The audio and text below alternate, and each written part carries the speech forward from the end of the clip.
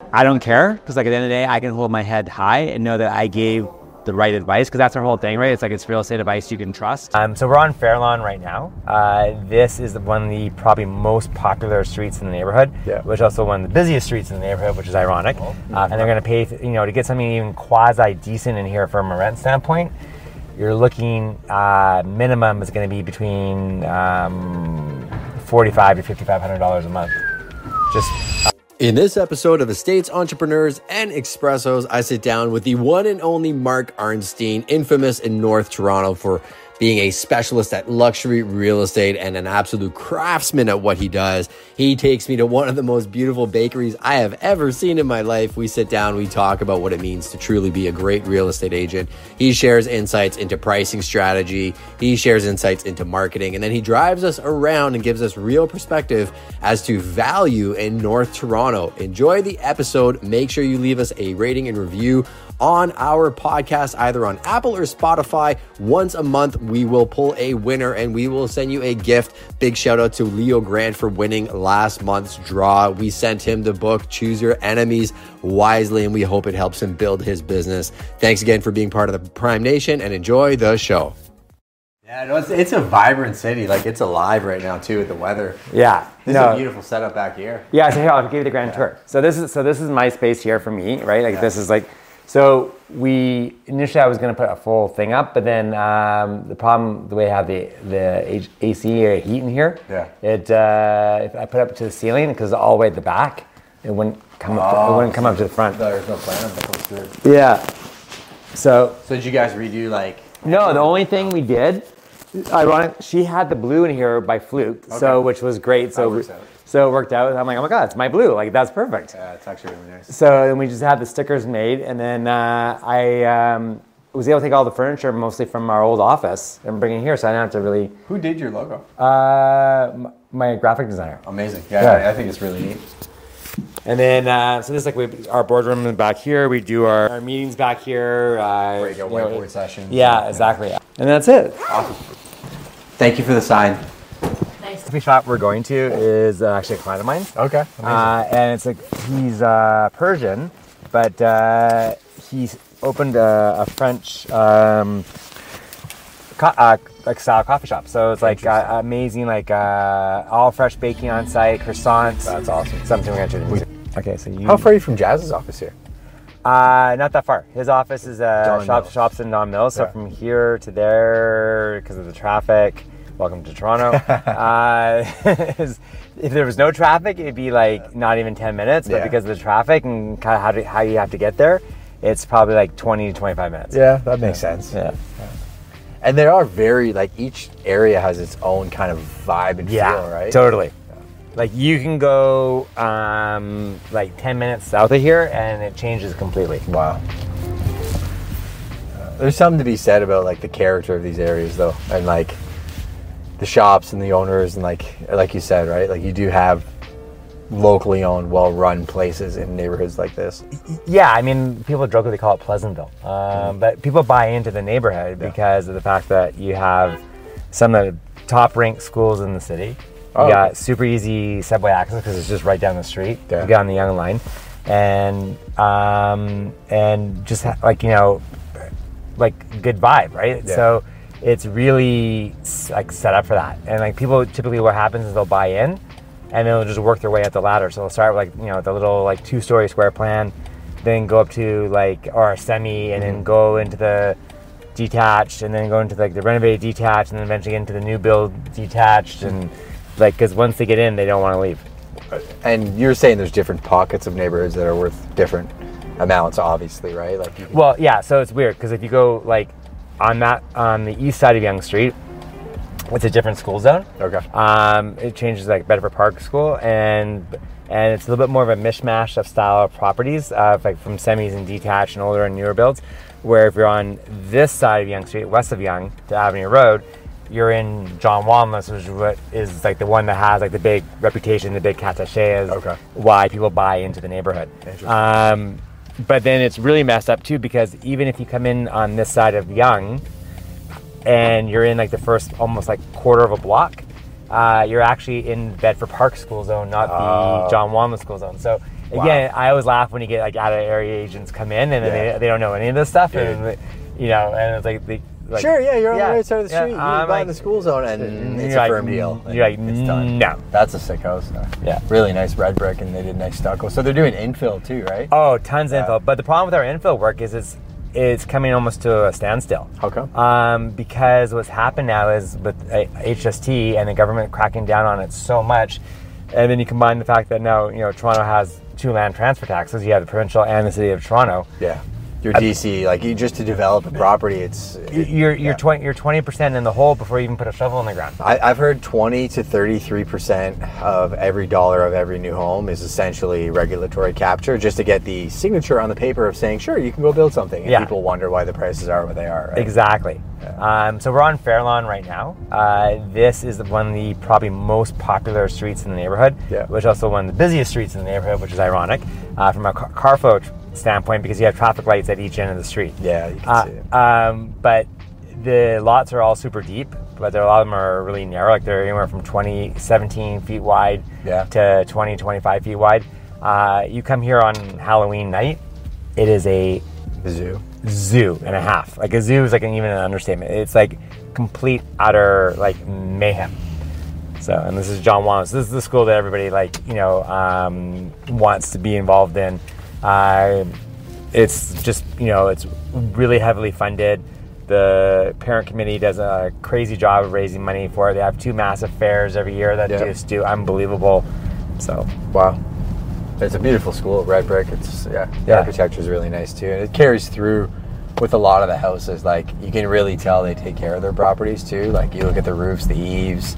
These places are spectacular. Yeah, so this is like the whole thing, like where everything's transitioning from like the new infill work into, but again, it's getting harder and harder for these guys to do it, and the demand for it is through the roof because for Joe Schmo who's coming out of that house, right? Says, oh, I want to build a brand new house. I want something bigger. The problem is that it takes them, let's say 6 months to a year to find a lot. Then they gotta go another year to get through the city, get through all your approvals and committee process, because if you went straight off what they allow you to build, it's nowhere near what you need to maximize. It's unfeasible. It doesn't make any sense. And so then they got to move. They got to go into a rental, and they're going to pay to get something even quasi decent in here from a rent standpoint. You're looking minimum is going to be between $4,500 to $5,500 a month, just to rent like a basic, small little house. That's wild. Yeah, and I'll get around the garbage truck in a second here. No rush. And then you're looking at another almost a year and a half from a construction standpoint. Yeah. So and that's if the trades are on time. And everything too, right? Yeah, and and not taking into account obviously your overflows and upgrades and everything else that you get hit with, right? Nice condo building. Yeah, so this is Avenue Road. So this strip is actually going through quite a big transformation. There's been a lot of assemblies done on the blocks where they're putting in brand new condos, exactly that to that. But there's a really nice mix. Hey, there's Mark. Yeah, there you go. There's your billboard. There's that's one of 3. But there's a real big transition from here, as far as the commercial line here is actually really good. It's gotten a lot better over the years from especially from when I first moved in here. Sure. Well, we used to be here. Oh, just really gross. Yeah. And now it's getting better and better and better and more higher end stuff. So which is actually quite fitness nice. Studio there too. Yeah. And some nice. Actually, we'll just go right here. Cool. Surprise guest number 3, Mr. Mark Arnstein, longtime friend through the Surham program, and we are shooting some content Nico's just setting up. This will be a good one as well, so make sure you give him a follow. We just need coffee, so I'll just do an Americano. Black. And then whatever he wants. I'll do mine though, but with almond milk, please. Yeah, that is all. No, because at the end of the day, remember, real estate's an emotional purchase, right? So you're pulling at your heartstrings. So, and there's only so much information AI can give you, but AI can't take into account where a market's going 100 miles an hour. And it's not gonna. It's like House Sigma. House Sigma says a house should be this price, but House Sigma doesn't take into account. All of a sudden that one buyer has lost out on 3 other houses, and all of a sudden it's fuck it, I'm going guns a blazing. I'm gonna get this house no matter what. and all of a sudden you lost it because you listened to House Sigma. It's, and I've seen it actually happen live with clients. For sure. Yeah. I know. I mean, it's happened to us over the last couple of years. And come to us with the House Sigma printed out as if they're like, here's what it should be worth, right? And it's good that they have the sale data. Yeah. There's a big difference in between the interpretation of, say, like even just driving here from your office, knowing the streets, the blocks, the school zone, people that have bought commercial properties, what it used to be, where it's heading, even knowing where it's heading will impact what that property you're buying now is going to be worth in 3 to 5 years. Oh, for sure. AI, to me, is no different than when the tractor came to agriculture, where before you maybe had 40 people working a farm, and the tractor came, and sure, 30 people all of a sudden didn't have a job anymore. But those people didn't just become unemployed. They were able to go fulfill other roles in the community that needed to be filled that were lacking. So like the free market economy really helped by AI, where, for example, when Nico does these videos that we turn it into clips for the short form, that's something that would have taken him previously probably 6 hours to do. Yeah. He can do it now in the span of 10 minutes with Opus Clip. And all of a sudden have transcribed with captions that we can post that is the exact clips that will lead you to watch this entire episode. Right. So now I can take his 6 hours and we can put out a better piece of content, spend more time talking to the owners of the business, like feeling the soul of the human by using the tools. But I think where people are going to fail is they're going to become reliant on the tool. Absolutely. Instead of learning to use the tool. Right. So there's a house that came up for sale. This was back towards the end of September.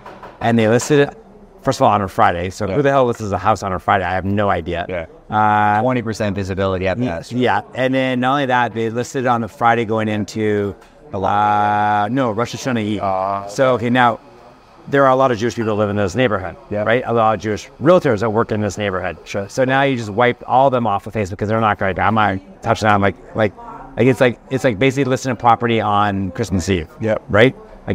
So I make a comparison to what we do in our business, right? Because what he talks about in terms of like service, you think of like, so I'm making a comparison of this business to our business because I'm in real estate. Like Mark back home, you have Amazon that comes in, everything cheap for $1, right? Ship it to your house in a box this big.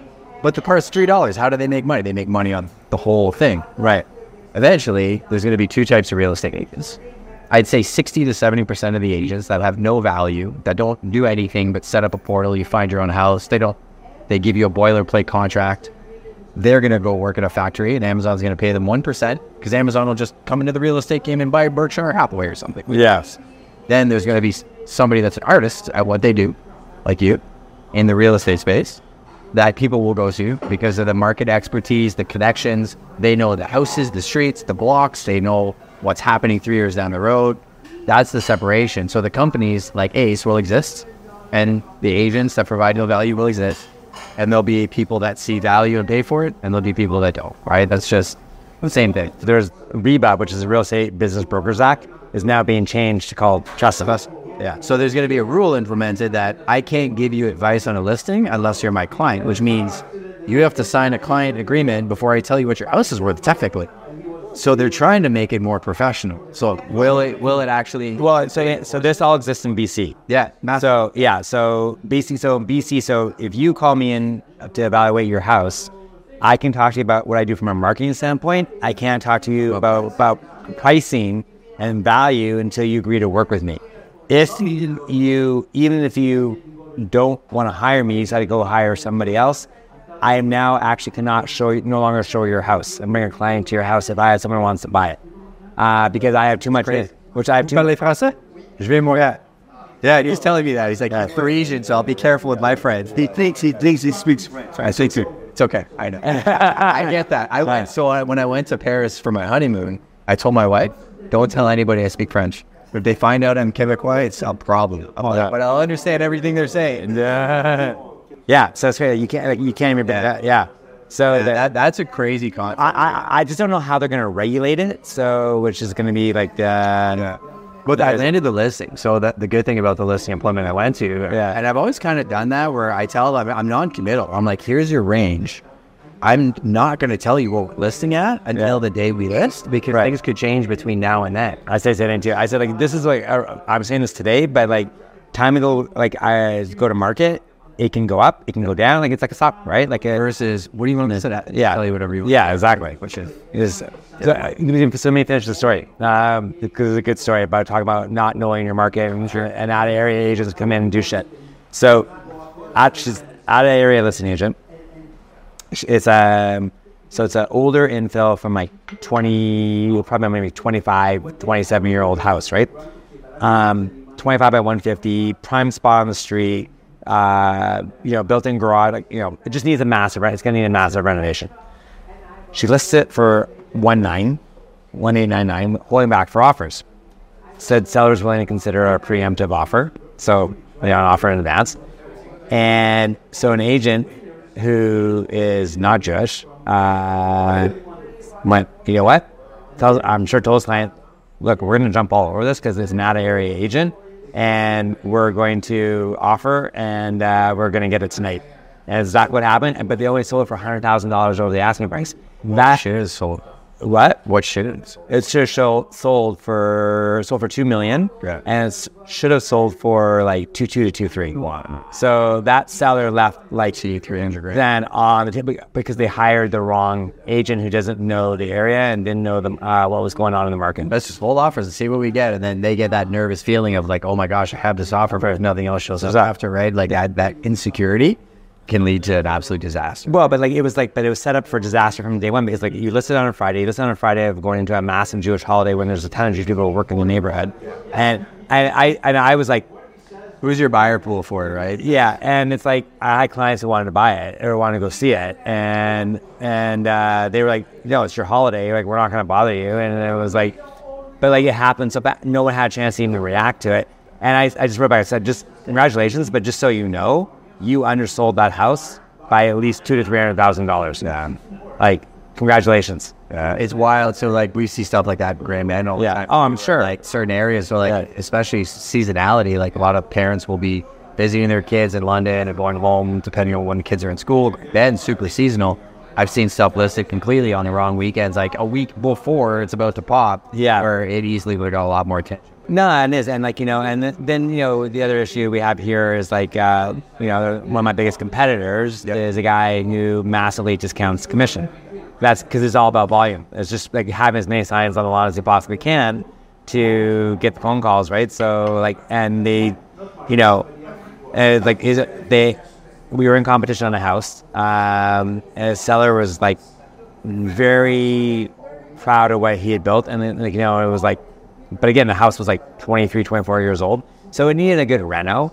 And so he asked me about, do I paint the kitchen white? I said, you could, but it's not going to, like, I'm not going to tell you to do something unless there's like a return on the investment, right? There's got to be an ROI to it. And the thing is, if you paint the kitchen white, which is very trendy for whatever we work today, the problem is you still have the rest of the house that needs to be updated as well. Do it all like exactly. So then start. So you start something, but you're not finished. Like you're only partially way done. So it doesn't make any sense. 100%. You're better off being priced effectively. I leave $250 for them to do their rentals. Well, the place we just flipped, we had the same thing. We were going to do, we quoted everything. Yeah. And it was $188,000. Yeah. And then we looked at like, flooring and paint is all it needs. Right. Let's create a canvas. Whoever's going to come in here, they're going to need the bathroom and kitchen how they want. Like, right. Leave that money for them to actually do it. Just price it right. Yeah, no, and anyways, and so then like, and he had it on the market before with another agent. And like, I said, when he had it on before, did you guys get offers?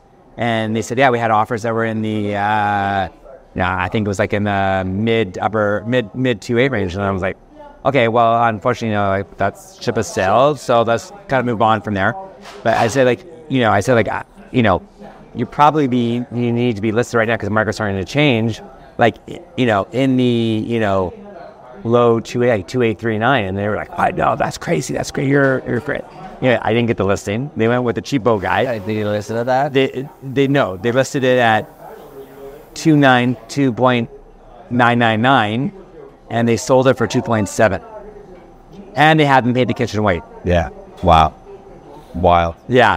It's just like, and I said, look, I don't care because like at the end of the day, I can hold my head high and know that I gave the right advice because that's our whole thing, right? It's like it's real estate advice you can trust. Yeah. Like we're trying to say like we're going to give you the right advice. Whether or not you decide to do anything with it, that's up to you, right? But I'm going to tell you that I know I can walk out of that meeting know that I gave you 100% unequivocally the right advice, right? Like I was out on the showings last night with clients, same thing. And like, because they said, like, you like that house, but we want to sell for, like, guys, it's the middle of November, right? The house is not going anywhere. And if you're not going to, and like, you need to sell first, right? And you want to capitalize and get as much money as you possibly can. I said, let's wait, put the house on in the new year when there's going to be more eyeballs on it. You can get organized over the holidays, get everything done. You're not rushed Because you literally have 3 or 4 weeks to fix. You have, like, in Toronto, you got like 2.5, 3 at best. Yeah. And it's going to take a week to get the house ready, plus another 5 days between photo shoots, video, everything else, and getting everything back from production. So to get, You put it on and people will start checking out for Christmas holidays. Exactly. Like beginning of December, right? Yeah. It's okay to have it in your pocket and do an exclusive and start working towards that. But Yeah. no, I think that makes a lot of sense. Yeah. So and then, They're awesome. yeah, and so they're like, oh my god. And I said, look, and the house you guys want is not built very well. Yeah. So I said, let's bring one of my guys back who's an expert in modern construction, and then figure out how much it's going to cost to fix the issues in the house, because the builder somehow did it with no warranty. Like, he's not a registered warranty builder. And I said, and then we can go back and say, like, here's how we're going to negotiate the house out. We're going to say it's going to cost this much money to fix the issues. We're going to deduct that off the purchase price, and then we'll go from there. They're like, Get creative. Yeah. Yeah. A deal. So Amanda was showing it today. and that's what AI will not be able to do. For sure. You right? Piece the puzzles together. Yeah. A guy that called us, he had a lakefront property, really cool. I got connected with another referral guy out of Kitchener and looking for a place for him and the kids, quick access to beach, really close to Kitchener. And I went preview the place, shot a quick video, sent it to the one guy, gave him context, some erosion issues I'm concerned about, but I know what the solution looks like. Yeah. And we were coming down to the summit this weekend. Amanda showed it to this morning, list of questions, and all of a sudden we're creating a deal where there wasn't a deal because the guy really wasn't going to list it, but it's kind of the house that this guy wants. I know the one guy that could fix the erosion issue or at least comment on it. Right. And we're literally just putting puzzle pieces together. Totally. People can make whatever decisions they want. Yeah. Sometimes they buy the house, sometimes they don't. No, and there's like the guys I was talking about who lost the house yesterday. I have a call with them tonight.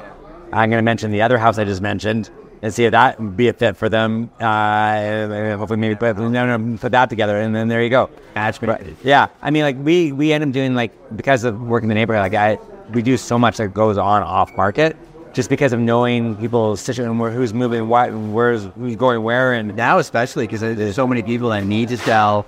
So, like, if you have somebody that's going to buy that specific house, the girl that showed our flip this week has a place that one of my other clients potentially wants. So, Yeah. well, technically, if my client buys that and then they buy the one that I just put on the market, everybody's happy. yeah, exactly.